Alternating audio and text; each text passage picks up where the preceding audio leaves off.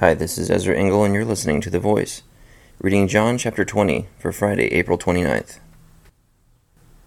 Early on the first day of the week, while it was still dark, Mary Magdalene went to the tomb and saw that the stone had been removed from the entrance. So she came running to Simon Peter and the other disciple, the one Jesus loved, and said, "They have taken the Lord out of the tomb, and we don't know where they have put him." So Peter and the other disciple started for the tomb. Both were running, but the other disciple outran Peter and reached the tomb first. He bent over and looked in at the strips of linen lying there, but did not go in. Then Simon Peter, who was behind him, arrived and went into the tomb. He saw the strips of linen lying there, as well as the burial cloth that had been around Jesus' head. The cloth was folded up by itself, separate from the linen. Finally, the other disciple, who had reached the tomb first, also went inside. He saw and believed. They still did not understand from Scripture that Jesus had to rise from the dead. Then the disciples went back to their homes, but Mary stood outside the tomb crying. As she wept, she bent over to look into the tomb, and saw two angels in white, seated where Jesus' body had been, one at the head and the other at the foot. They asked her, "Woman, why are you crying?" "They have taken my Lord away," she said, "and I don't know where they have put him." At this, she turned around and saw Jesus standing there, but she did not realize that it was Jesus. "Woman," he said, "why are you crying? Who is it you are looking for?" Thinking he was the gardener, she said, "Sir, if you have carried him away, tell me where you have put him, and I will get him." Jesus said to her, "Mary." She turned toward him and cried out in Aramaic, "Rabboni," which means teacher.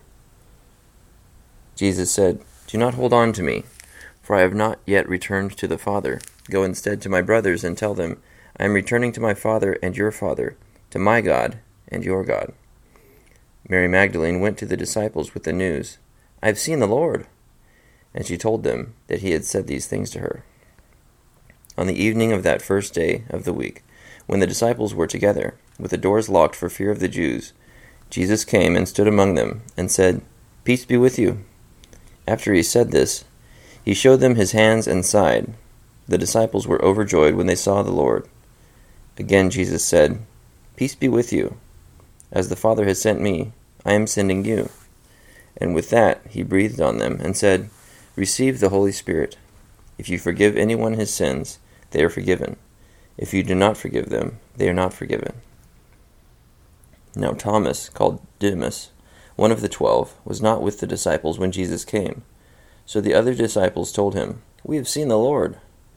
But he said to them, "Unless I see the nail marks in his hands, and put my finger where the nails were, and put my hand into his side, I will not believe it." A week later, his disciples were in the house again, and Thomas was with them. Though the doors were locked, Jesus came and stood among them and said, "Peace be with you." Then he said to Thomas, "Put your finger here. See my hands? Reach out your hand and put it into my side. Stop doubting and believe." Thomas said to him, "My Lord and my God." Then Jesus told him, "Because you have seen me, you have believed. Blessed are those who have not seen and yet have believed." Jesus did many other miraculous signs in the presence of his disciples, which are not recorded in this book. But these are written that you may believe that Jesus is the Christ, the Son of God, and that by believing you may have life in his name. John chapter 20. So this chapter describes the events of Jesus' tomb being empty, the two women finding it empty, and telling the other disciples, Jesus walking into a locked room twice, and Jesus giving the Holy Spirit to his disciples, and giving them authority to forgive sins, or not to forgive sins of people. That confuses me, because I don't understand how before Jesus came, and when Jesus did come, it was a big deal that Jesus said that someone's sins were forgiven. The Pharisees said, who can forgive sins but God alone? And then when Jesus gives the authority to forgive sins to his disciples, they really have the authority of God. I just don't understand how that works, how a person can forgive sins. I can read that Jesus says that is giving this authority to his disciples, but I don't know how that translates to what we're doing today in the church. I guess if someone's repenting and we're telling them that they're forgiven, they're forgiven. It doesn't have to be up for debate. Does that translate to all of us who follow Jesus today?